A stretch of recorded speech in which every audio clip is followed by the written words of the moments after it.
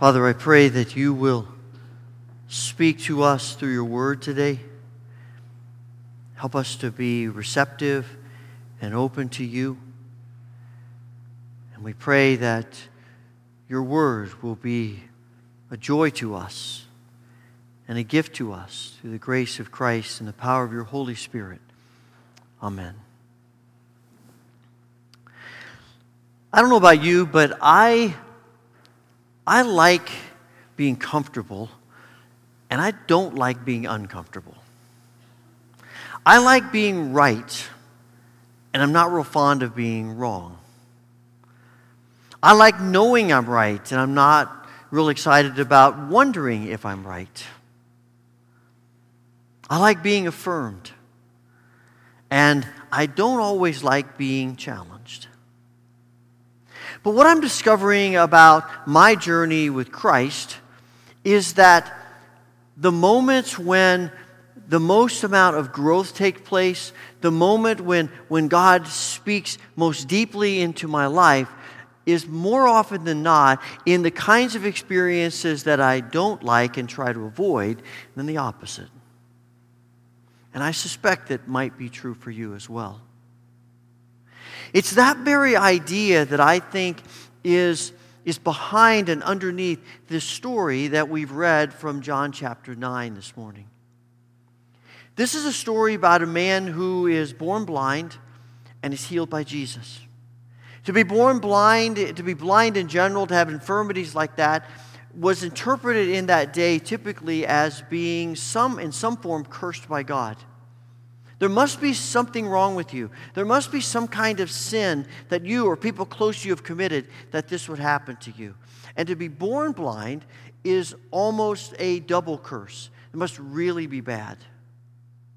And Jesus encounters this man and he heals him.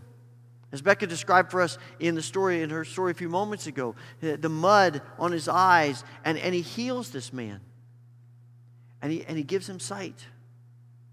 And as awesome as that is, I think that the reason John includes this incident among all many incidents of Jesus' time on earth that he could have included is not just about the healing, but it's about all the things that are going on around the healing. And I think it is particularly the response of the Pharisees to this man. After he's healed, he comes back, Jesus is gone. All of his friends say, that looks like the guy, but is it? I don't know. This guy can see. He couldn't. He says, oh, it's me. And they say, well, it's a Sabbath. We better take him to the Pharisees. So they take him to the Pharisees, and they grill him and quiz him, and they don't really get anywhere. And so they send him away, and they bring in his parents. They say, look, is that your son? Was he really born blind? They're like, yeah, he was born blind. That's our son. But you know what? If you want to deal with it, you talk to him. We want to stay out of this. They're afraid. The Pharisees have made it clear nobody should say anything good about Jesus. And so they're worried. And so they're fearful. So they back away. So they call the guy back in, and they go through all of this one more time. And you can sense a little bit that this man who's been healed is getting just a tad impatient. And they start asking, they used to ask him, so how did this happen? You know, who is this man? And he's incredulous, like, how do you not know who this guy is? You guys are the religious leaders of all of Israel. And a man who can heal people must be from God. How do you guys not know him? And their response in verse 34 is, you were born a total sinner, and you're trying to teach us. And I think this is at the heart of the story. The healing is awesome. It's phenomenal. It's great.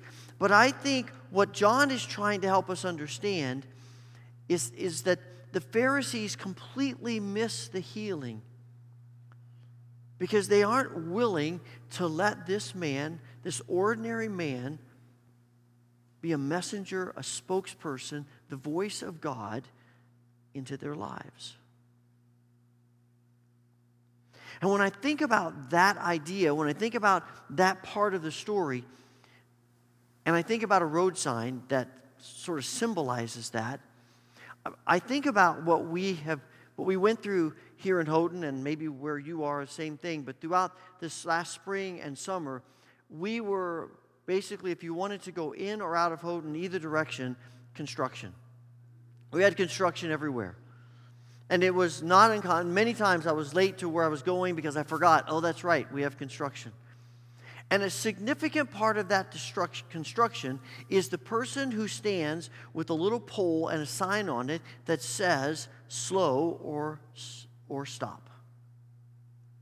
Officially, the people who hold that sign are called traffic control flaggers. And it's their job to control the traffic flow. When you have one lane, you normally have two. They move it down to one, and they have one on that end and one on this end. Sometimes they can see each other, sometimes they can't. They communicate through walkie-talkies.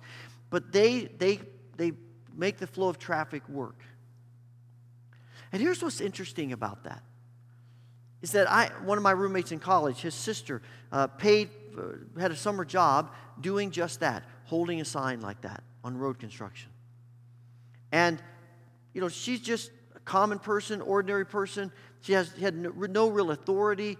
She had no wealth. She had no power. She had no influence.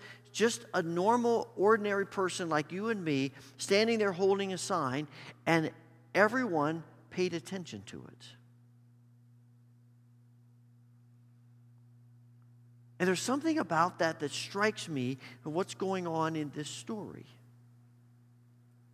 Here is a man who is a common, ordinary man, and he has a word from God to the religious leaders. The people who have all the power, the people who have wealth, the people who have influence, the people who can tell everybody else what to do. And this man comes to them and in essence says, God says, I want to speak to you through him, and they are unwilling to receive it.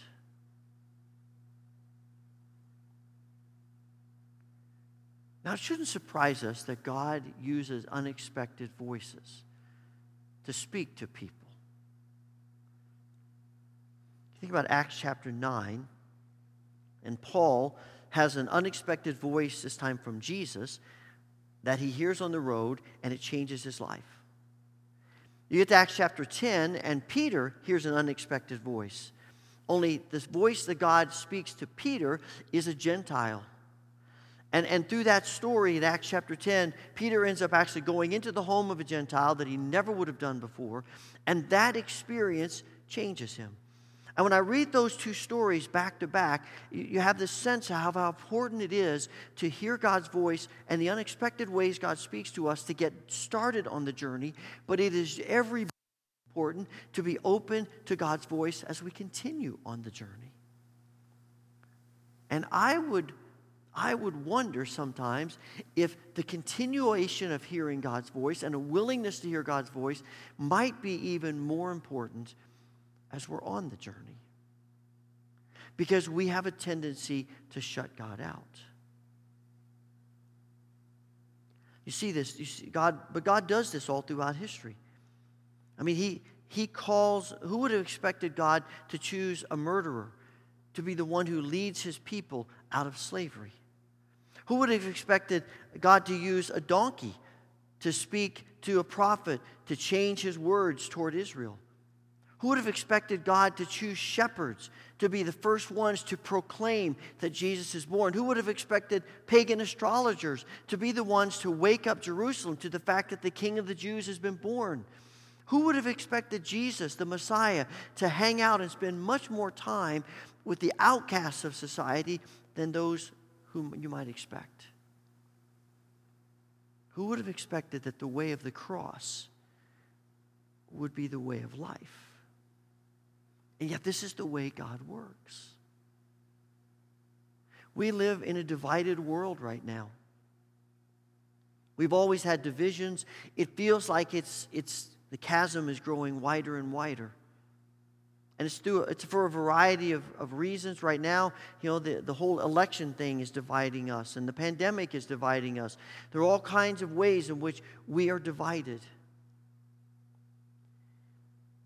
But what if God wants to speak into our lives through an unexpected source?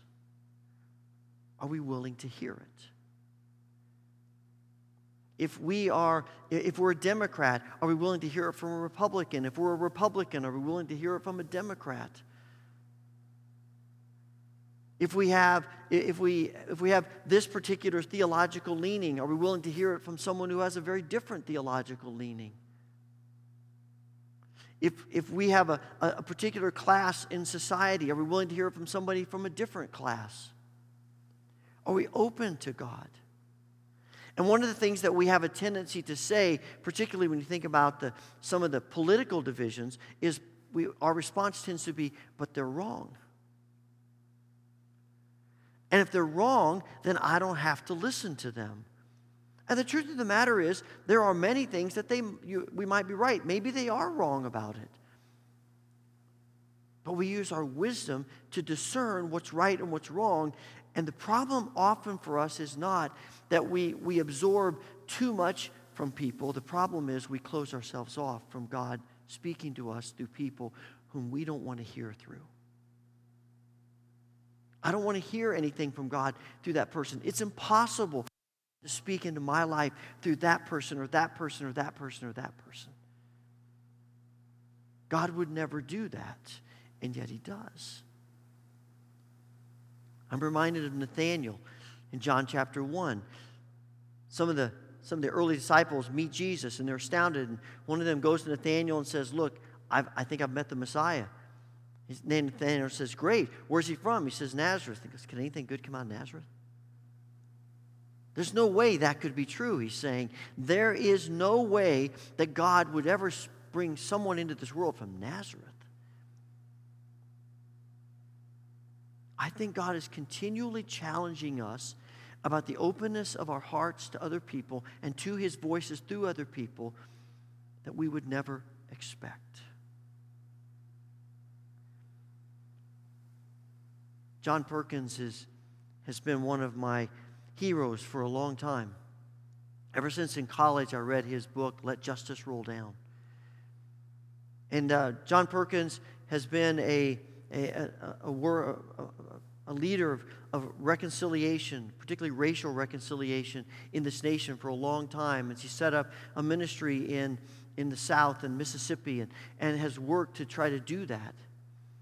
And just recently I was reading an article about his life that he wrote, and he said that when he first started their ministry, he and his wife and those who were working with them bought some property in one of the worst sections of Jackson, Mississippi.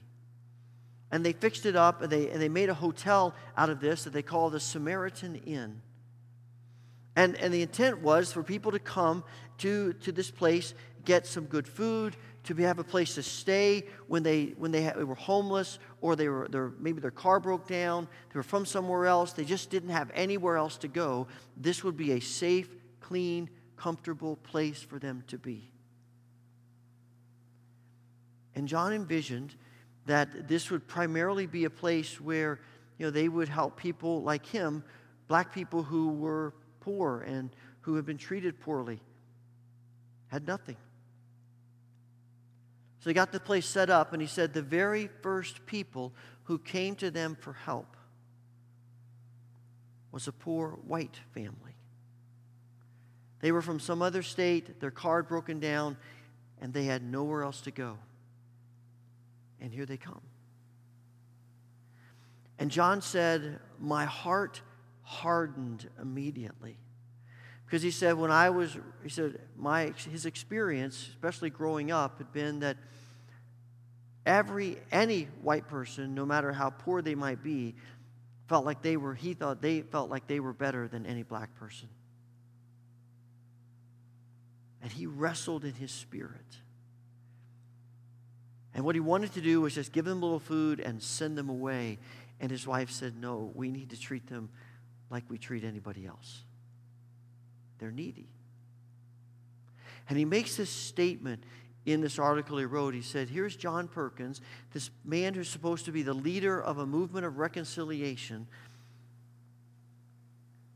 being unwilling to do so until God speaks to him through the most unlikely voices.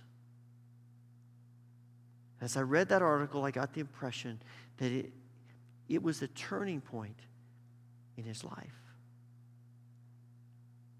What we tend to want to do is to say, well, they're different. We have different viewpoints. We have different perspectives. We see things differently. So we're just going to separate from each other, and that's how we'll get along. That's what the Pharisees do with this man. They say, look, they just throw him out of the synagogue. They say, we don't want to see you anymore. We don't talk to you anymore. We don't have anything to do with you anymore. We'll just get rid of you. The problem with that is that when we do that, we, in essence, are saying that people who have a different mindset than us are disposable. They're insignificant. They're certainly unnecessary to my life. I find it interesting in this story that the Pharisees are talking with this man, and the man says, I don't know whether he's good or bad, but what I do know is that once I was blind and now I can see. And the very next words out of their mouth are not, that's awesome. Wow, that's awesome. Now we do have some questions. No, the very next words out of their mouth are simply, in essence, saying, yeah, that's fine. What we want to know is, how did he heal you? And what they're really saying is, we don't really care that you're healed. We just want to know if he did it the right way. We don't really care about you. I mean, even disciples do that. When they first encounter this man, their first question is not, Lord, here's a guy that maybe we ought to think about healing. They ask a theological question. So, Lord, why was this man born blind? Who sinned? Help us with some theology here. All they can see in this man is that he's just an object. He's just a tool for them to learn some theology. But Jesus sees him and feels deep compassion. I think Jesus is probably disappointed with them. I think what he wants to say is, after all this time we've been together, your first response is a theological question and not a word of compassion for this man. How we treat each other matters. I liked what Becca said earlier in her story about seeing with the eyes of our hearts. I think that's right. And I think that's what Jesus is asking here. Because our attitude toward each other, whether we agree with each other or disagree, whether we feel like we're us and that's them, in a sense, it doesn't matter. Our attitude is what matters. Are we willing to see each other as valuable and significant children of God? I think one thing that might help us with that is to remember that it's not easy being an unexpected voice for God.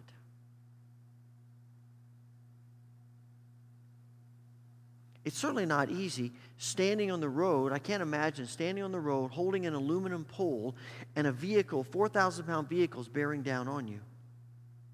Or even worse, a huge truck.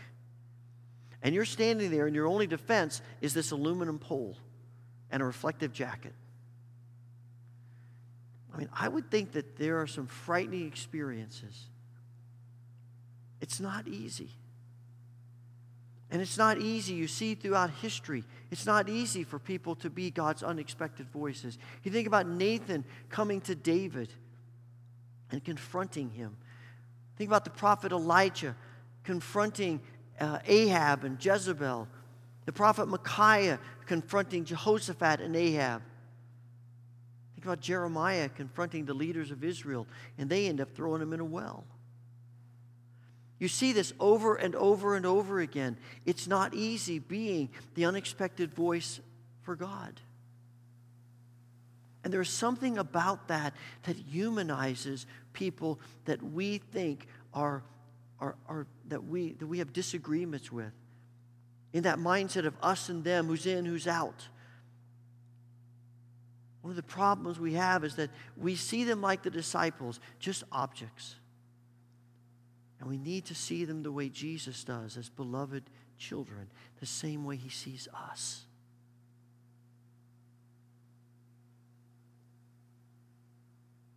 We need to see him the way he sees us. Because here's where this boils down to. There is something that I think is revealed in the story about our willingness to be open to unexpected voices of God, however they may come, whatever they may look like. Our willingness, our openness to all those unexpected voices is a revelation of our openness to God himself. When you get to the end of this story, Jesus is talking to the man now, and he says, I entered this world to render judgment, to give sight to the blind, to show those who think they see that they are blind. Jesus says, this is why I entered the world. This is why Jesus comes, to help us see. And he's saying to this man that I want you to have eyes for me. I want you to see me. I want you to hear me. And of course, the Pharisees respond and say, are you saying we're blind? And Jesus says, if you realized that you were blind, you'd be in a better position than if you think there's no blindness in you at all. And it makes me wonder if the most dangerous place that we can be as followers of Jesus on the journey is thinking we've got it all figured out. Is believing that we are right and they are wrong, and we're totally right, they're totally wrong. Of believing that we have all the answers, we have figured it out. But the reality is there is no one who has all of the wisdom of God. None of us have completely figured it out.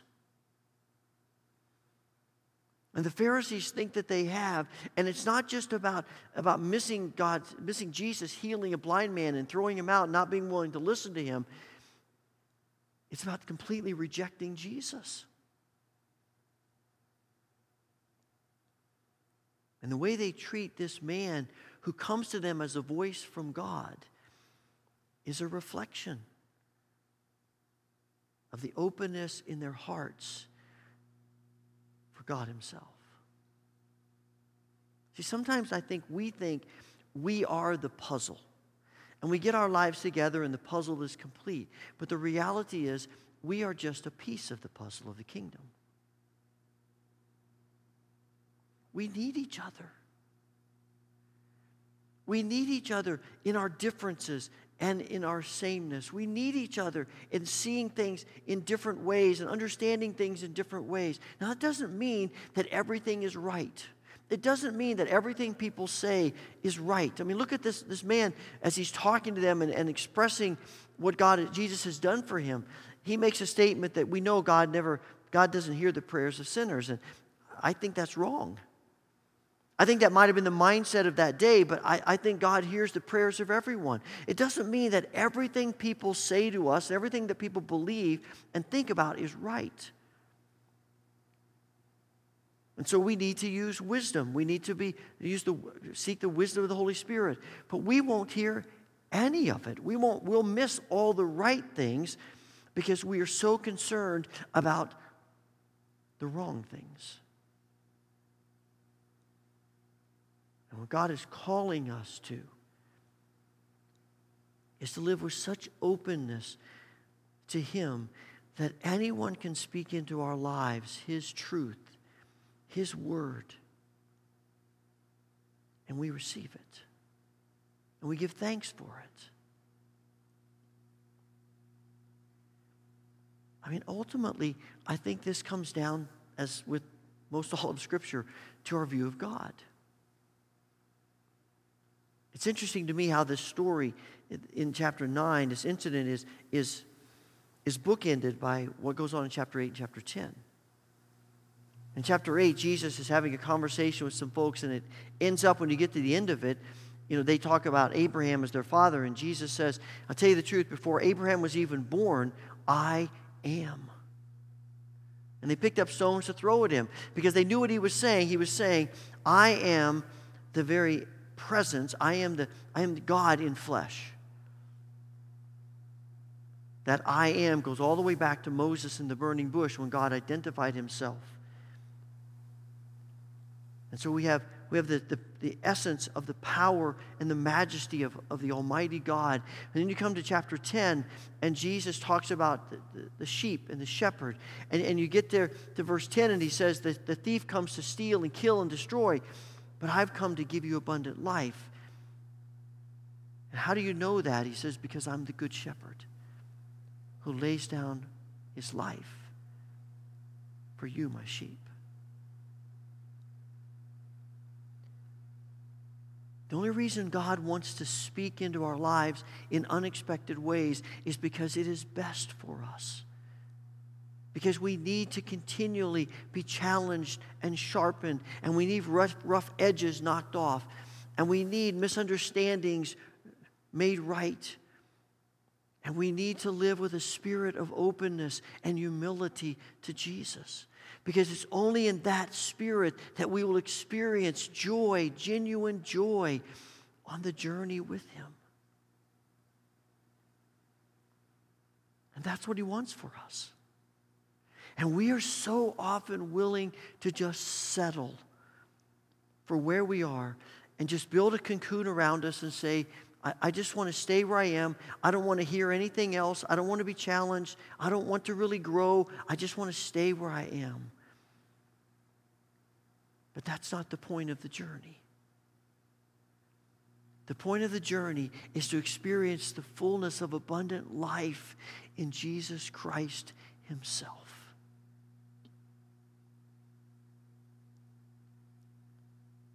And instead of thinking us and them, we start thinking about we. And letting God speak into our lives any way He wants to, so that we can experience the fullness of life and joy in Him. When I went to college, I was like probably most college freshmen. I felt like I had a pretty good handle on life. I felt like I had a pretty good handle on what was right and what was wrong, and really wasn't that interested in anybody telling me any different. And through a series of events, I ended up sort of unexpectedly, very unexpectedly, at a Quaker college. And I still remember my freshman year, a history class with Dr. Ralph Beebe.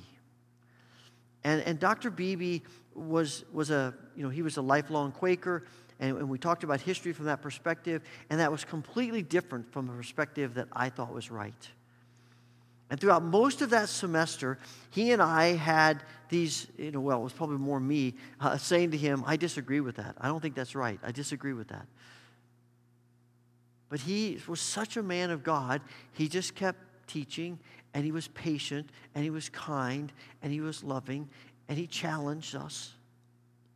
And I can almost still remember the moment when God began to break down the walls of me and to say, look, you need to be far more open to hear me speaking to you through this voice.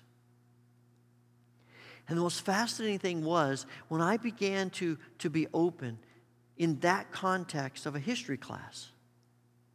It's fascinating how I sense God's Spirit in me more and more about everything of life. Because there was a sense in which my attitude and my perspective in that class was revealing my attitude and my perspective toward God Himself. And when the walls began to break down, everything began to change. I have no idea what might be the challenge for you or the source that God may want to use to speak into your life as He speaks into mine. But my prayer for you and for me, for us, is that we will have a desire and a willingness to let God speak to us any way He wants to, through anyone He wants to. And to find in that willingness more and more of the Spirit of Christ filling us, changing us, transforming us, setting us free, on this journey of joy with Him. Father, thank you so much that you love us. You want more for us. Give us grace to see, to hear, to believe, to trust, and to be open to you. And we pray this through Christ Jesus. Amen.